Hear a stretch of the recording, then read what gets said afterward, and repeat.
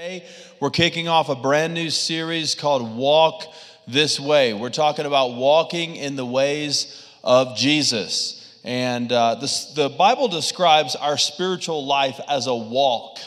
And as we walk with God and as we walk with Jesus, there is a pace with which we are to move. There's a divine cadence that God has for us. There's also a destination that God has for us. God wants us to move in a certain direction. God doesn't want us to linger and have our spiritual life be like looking around and stumbling or sometimes even walking backwards. God wants us to walk this way, to walk in the way of Jesus. And we're going to be unlocking some powerful truths from the first chapter of Mark's gospel. Mark chapter 1, over the next few weeks. I hope that you will be with us each of these weeks in this exciting series as we just talk about what we can do to walk with Jesus. Now, unfortunately, there's reasons that we don't walk with Jesus. Sometimes it's that we just make excuses, And God's saying to us today, no more excuses. No more excuses. We need to walk with Jesus. Sometimes we say, well, I'm too busy to work on my spiritual life. I'm too busy to be about the things of God. Or we say, you know what, it's the pandemic, and we have lived through a very tough time over these last few months. But the pandemic cannot become an excuse for us to not walk with Jesus. God has purposes, God has plans, God has things in store for you that are too great to hesitate, to crawl, to walk backwards, to wander, to dither, or to do whatever else that it may be. God wants us to walk with Him. And I've called this message, Ready for Jesus. Ready for Jesus. Let's look here together at Mark chapter 1. And I'm going to share with you 4 principles today to get your spiritual life moving in the right direction based on these early verses here in Mark's gospel. Mark chapter 1, verse 1, the beginning of the gospel of Jesus Christ, the Son of God. And here's what Mark is saying to us. I must go with Jesus. I must go with Jesus. And it's the beginning of the gospel of Jesus Christ, the Son of God. And the Bible refers to Jesus as Jesus Christ. Now, sometimes people think Jesus Christ is like first and last name, like Jesus Christ. But Jesus is his first name, which means God saves. And Christ is his title. Anointed one. So he's Jesus, the anointed one. Jesus Christ. It's not like Jody Smith. It is Jesus the Christ. And Jesus Christ is the gospel. He is the gospel. The word gospel means good news. Good news. Good news that God has redeemed humanity in and through his Son, Jesus Christ. It is the gospel. It is the good news. And the gospel, the good news, is not about good people doing more nice things. It's about people who have blown it being redeemed. That's why it's called the good news. The good news. And John Mark, the writer of the gospel that bears his name, understood what it was to be a person that lived with the gospel. He was a guy that experienced a second chance. If you read the book of Acts, Mark is on a missionary journey with Paul and Barnabas, and he goes AWOL. He runs off. We don't know all the details why he did so, but we know that something bad came down, and he ran off. And when you read the book of Acts, you see that a lot of times the apostles and these early leaders of the Christian movement were persecuted. They were throwing stones at them. They were calling them names. They were putting them in prison. They were doing everything they could to stop the spread of the gospel.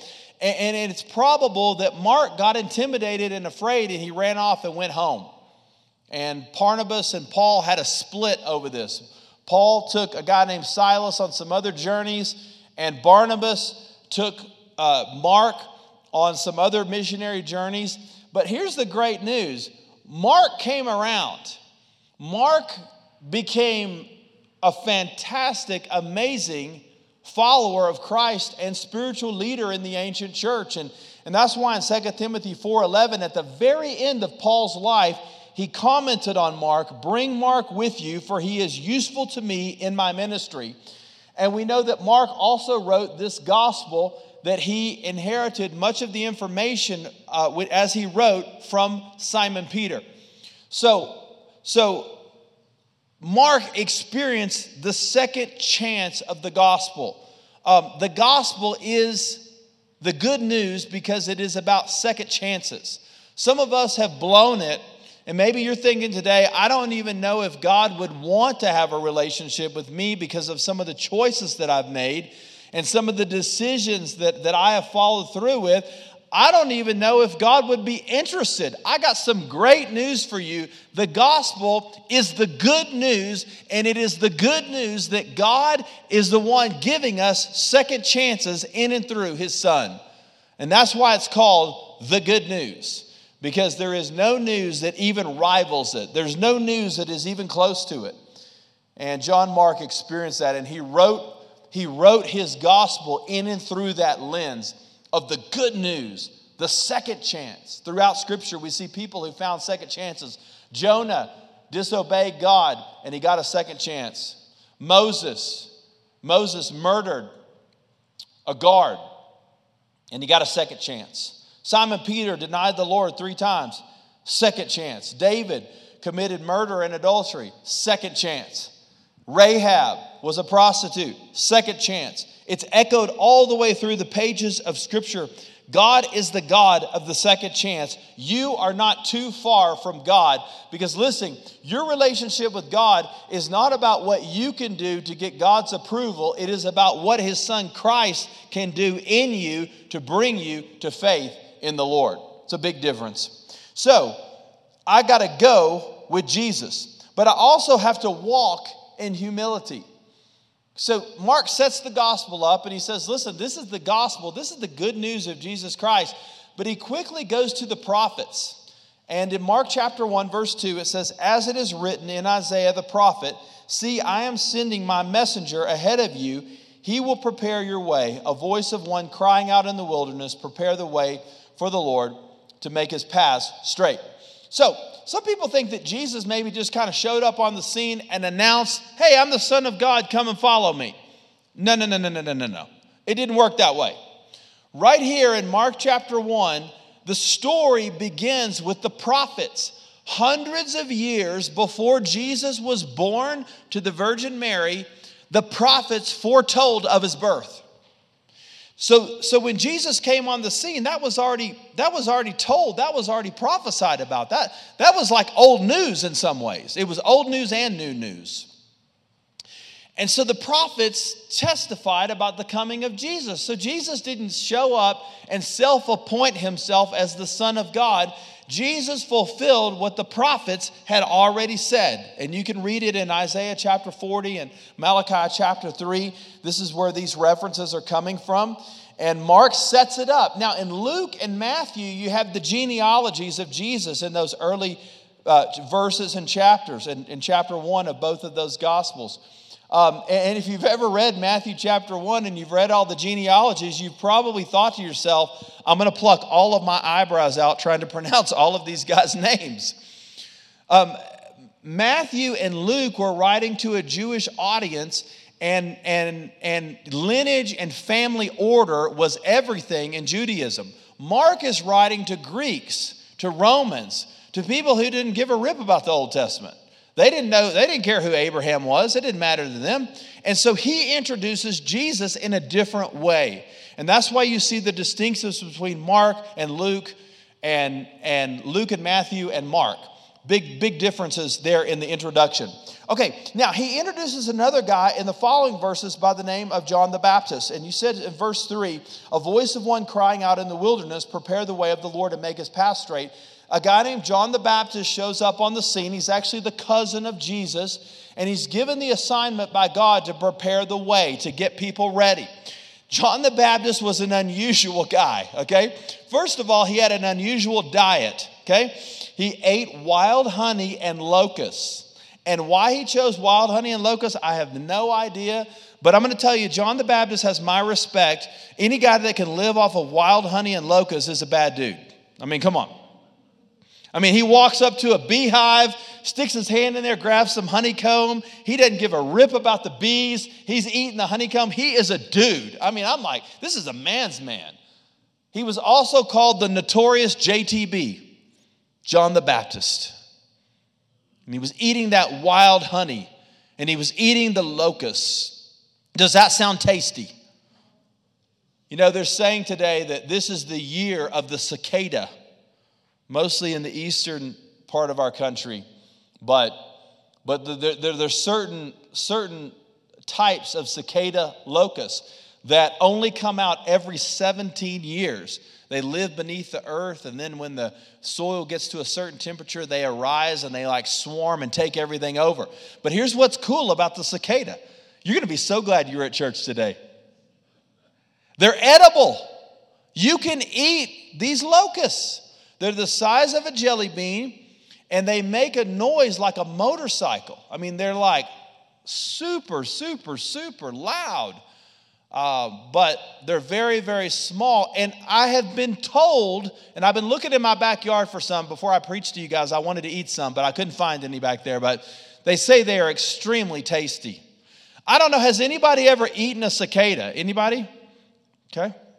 Well, they say you kind of prepare them like seafood. You can fry them up. You can bake them. You're supposed to pluck the wings off and the legs. And look at that red eyeball. I mean, is that awesome or what? Love that. That look tasty. And they say they're really good on like a topping on cookies. Okay, can I get a witness? Amen. They're a great topping on pizza. You can put them in your soup. You can put them in your salad. Cicada, cicada, cicada. And they're supposed to be extremely nutritious. Now, here's why I'm excited. They're gluten-free. Amen? They're high protein and low fat and low carb. Does it get any better than that? See, some of you are like going over to King Soopers after church, and you're going to be like, hook me up with the cicadas. I want to be like John the Baptist. John the Baptist, he had a weird diet. He had a weird attire, an unusual attire. He wore like a camel skin toga with a leather belt. How about that? Does that sound like Forever 21? It's unusual. It sounds very uncomfortable, doesn't it? Sounds a little scratchy to me. I don't know. I've never worn a lot of camel, but you know. And he had an even odder message. Repent from your sins and turn to God and get baptized. Wow. So here's this guy with a weird message, with a weird look, with a weird diet, and he's in a weird place, which is out in the desert regions.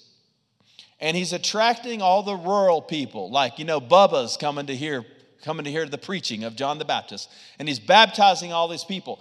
But why is John the Baptist important? He's the setup man for Jesus. He's setting the stage for Jesus. And listen, in ancient times, before a king would come, a herald would arrive, and many times the armies would go on ahead and they would get everything ready because the king was going to make an appearance. And people would get excited. It would kind of like chum the waters. You know, people would get motivated, like the king's coming. Like, you know, we got to mow our grass. We got to get our house ready. You know, we got to take a bath. I mean, the king's coming. This is good. John the Baptist is doing the same thing. They would fill potholes in the roads. They would make the roads straight because the king was coming. And maybe some of us have some potholes in our life that we need to fill for us to journey with Jesus and to follow in the way that he's called us to move in. But the example of John the Baptist teaches us that I must walk in humility. I must walk in humility. I mean, I gotta follow the example of John the Baptist. He said in another passage, he must increase and I must decrease. So the whole point of John the Baptist's ministry was not to receive attention and accolades for himself, but it was to point people to the resurrected Son of God. And by the way, guys, things have not changed in 2,000 years. Our responsibility, our obligation is to point people to Jesus. It's to point people to Christ. It's not for people just to look at us and go, man, what a fantastic family. What an amazing man. What a tremendous woman. No, we want people to see the God that we serve.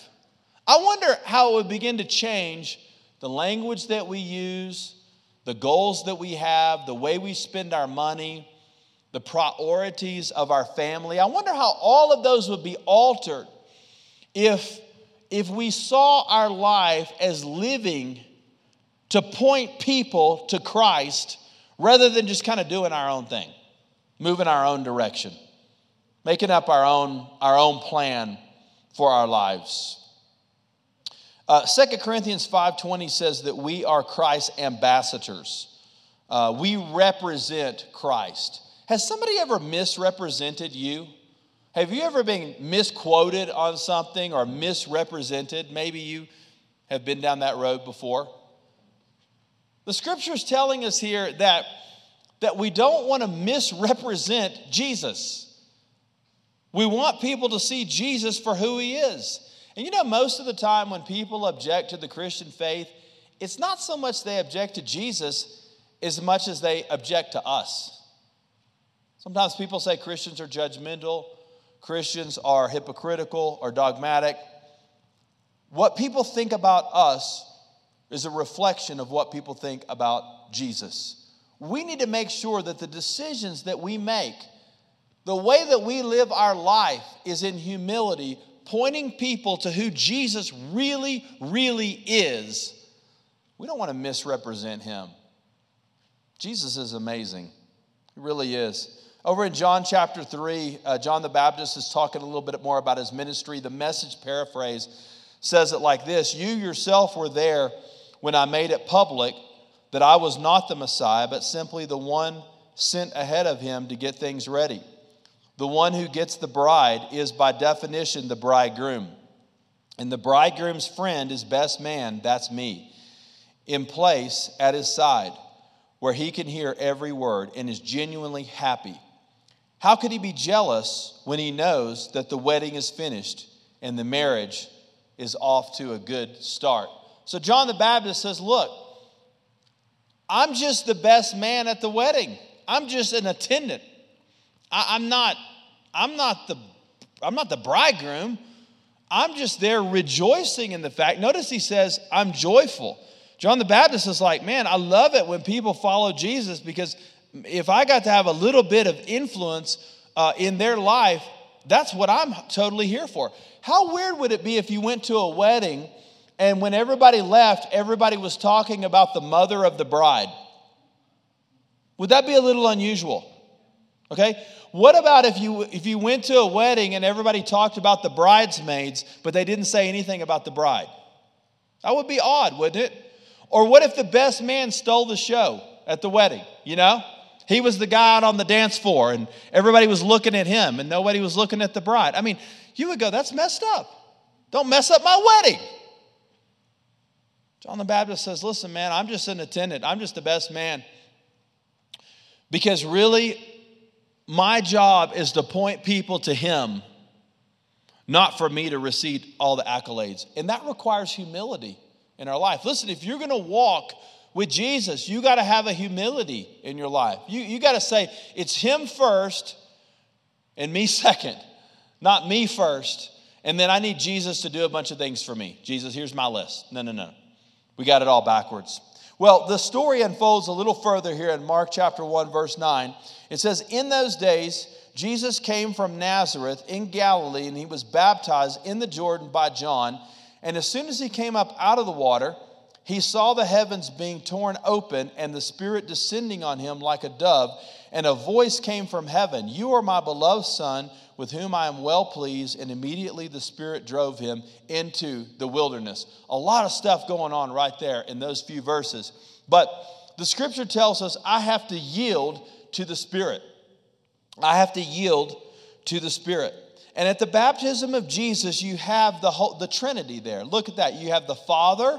This is my Son in whom I'm well pleased. You have the Son who's getting baptized. And then you have the Holy Spirit descending upon Jesus in the form of a dove. Sometimes people ask, well, where is the Trinity in the Bible? There's a lot of examples, but here's a very good one right here. Father, Son, and Spirit, they're all the same, and yet they're all different. It's God the Father, God the Son, and God the Holy Spirit, and they're all there at the inauguration of Jesus' public ministry.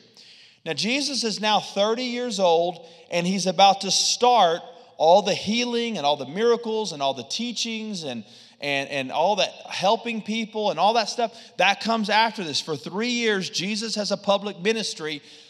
Before that, he was just a dude that was still the Son of God, but he was waiting for God to open that door and for him to begin that ministry, okay? So he still was sinless, he was still faithful, he was still godly, all those kind of things, but a turning point happened here at the age of 30 where God says now it's time for the public ministry, and he's baptized to open that door. And Jesus is full of the Holy Spirit. Now, he's about to be tempted in the wilderness, and we'll get to that in just a minute. But what I want you to see right here is that the Holy Spirit descended upon Jesus at the beginning of his ministry. Listen, if you're gonna follow Christ, if you're going to do God's purpose for your life, you have to yield to the Holy Spirit. You got to do it. You got to yield to him. The Holy Spirit is God's divine enablement, God's divine power source through which we bear fruit, through which we experience joy, and through which we have spiritual power. Maybe you've heard of the fruit of the Spirit: peace, joy, love, kindness, goodness, faithfulness, gentleness, self-control, all that. Where does that come from? The Holy Spirit. That's the Holy Spirit working in me. I didn't come up with that. That's the fruit of God. What about spiritual giftings? That's the work of the Holy Spirit. That's not just me. That's him. What about power and strength and tenacity? Where does that come from? The Holy Spirit. The Holy Spirit. And so a lot of Christians get so focused on trying to do things for God that they forget about allowing the Spirit to work in and through their life. And I talk to non-believing people sometimes, atheists or agnostics, and they're like, Ryan, the Christian life is impossible. Why would I want to even try? And I'm like, you know what? You're exactly right. Apart from the Holy Spirit, me doing it in my own strength, yeah, absolutely. The Christian life is impossible. That's why we have to rely on him. I have to yield to the Holy Spirit. Holy Spirit, what do you want for me? Holy Spirit, where are you leading? Holy Spirit, what do you want for me? And that's the key that unlocks the rest of your life. I don't want you to live your life for Christ. I want Christ to live his life through you. I think that's what Galatians 2:20 is talking about. It's not about me trying to work harder for Jesus. It's about the Spirit of God working in me and giving me the new nature and the new desires and new ambitions and a new focus and so many other things. But notice here, Jesus is both filled with the Spirit and he's tempted. Okay? And right there in verses 13, it says he was in the wilderness 40 days being tempted by Satan, and he was with the wild animals, and the angels were serving him. So you see the Spirit of God descends upon Jesus at the baptism, and then right after that, he's led by the Spirit. Okay, he's in step with the Spirit, and he goes into the wilderness and he's tempted. Here's what I want you to see. The Holy Spirit is with you in the good times and the bad times. The Holy Spirit is with you when you're on the mountaintop. I just got baptized. I feel so spiritual. And also when you're in the depths of despair, in the wilderness. Now, wilderness is a generous term. The Judean wilderness is actually not a wilderness. It's actually a desert. And if you read Matthew chapter 4, and it's recorded also in Luke, you see more detail about Jesus' experience in the wilderness where he's tempted. This is where Jesus is tempted by Satan while he's fasting for 40 days and nights. You know, the devil knows when you're weakest. The devil knows when you're the most vulnerable. The devil knows the perfect time to try to mess you up. And when you haven't been eating and you're all alone and you're in a dirty, stinky, filthy desert, what a great time to fall into temptation. And so the devil knows that, and he comes to Jesus and he begins to try to get Jesus to worship him and to alter the plan that God has for him. And Jesus says no. And how does he do it? Well, he yields to the Spirit, but he also quotes the Word of God. See, to be successful in your spiritual life, to do everything that God has called you to do, you need two things. You need Spirit and you need Word. You need the Word of God because the Word of God gives you direction, instruction, insight, application, wisdom. That all comes from the Word. And then you need Holy Spirit power to give you the divine enablement to accomplish what God has purposed for you. And if you will have Spirit and Word in your life, you will be a person who is able to fight the temptations that are before you. This is exactly what Jesus did. And he was in the wilderness for 40 days. Now, I've never done a 40-day fast, but I have done a little bit of fasting. And I can tell you, I was low energy. I can't even imagine. I have friends that have fasted for 40 days. I can't even imagine. They lost so much weight, I thought I was going to have to take them to the hospital. And you're not feeling so hot when you're fasting like that. And the devil preys on that moment, man. But also, fasting is a time that even though our physical body is weak, our spirit is awakened and alive and energized. And so Jesus is doing this battle, man, the spiritual battle. And we got to stop falling into temptation. Now, let me ask you a question. Is it a sin to be tempted? Has anybody ever felt bad? You don't have to raise your hand. Let me ask you a question. Have you ever felt bad because you got tempted? I mean, I have. But it's not a sin to be tempted. Did you know that? Jesus was tempted. I'm going to tell you, you're going to leave today feeling so great you were at church. You're going to go home, and tomorrow you're going to be tempted. Maybe tonight, you're going to be tempted. Okay. That's part of being human. That's part of living on this earth.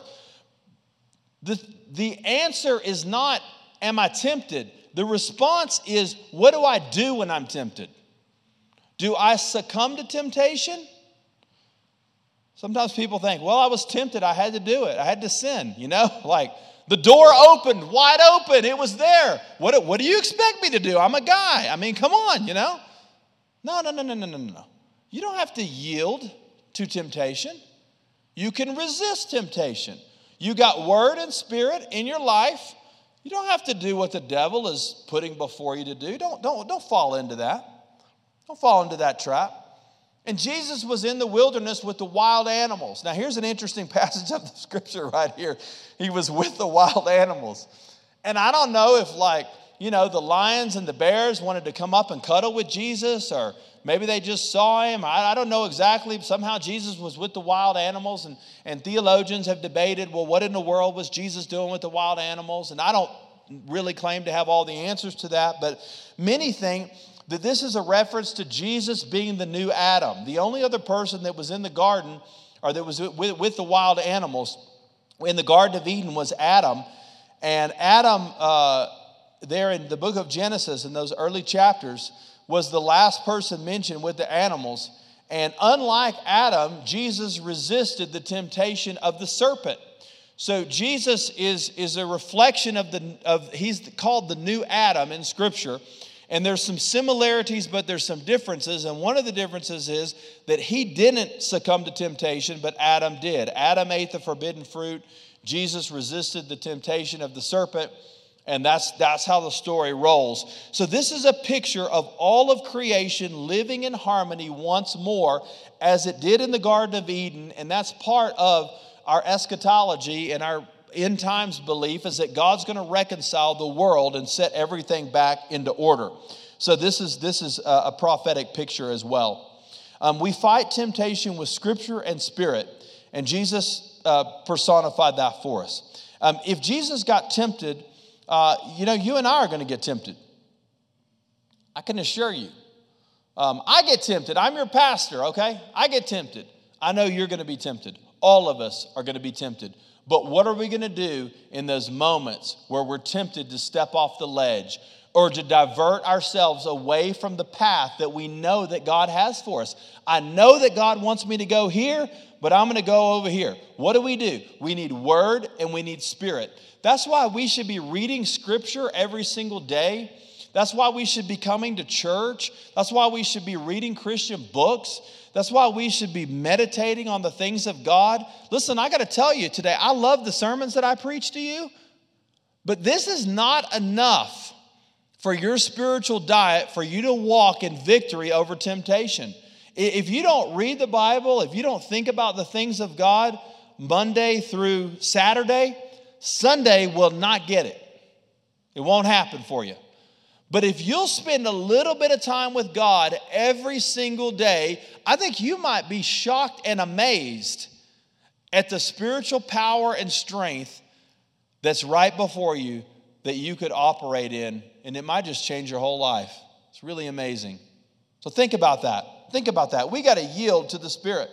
The devil is a liar, and I fall into sin when I believe his lies. Listen, the devil was lying to Jesus. Read about it in Matthew chapter 4, there in the wilderness. Jesus, you know what? If you'll just do this, then this will happen.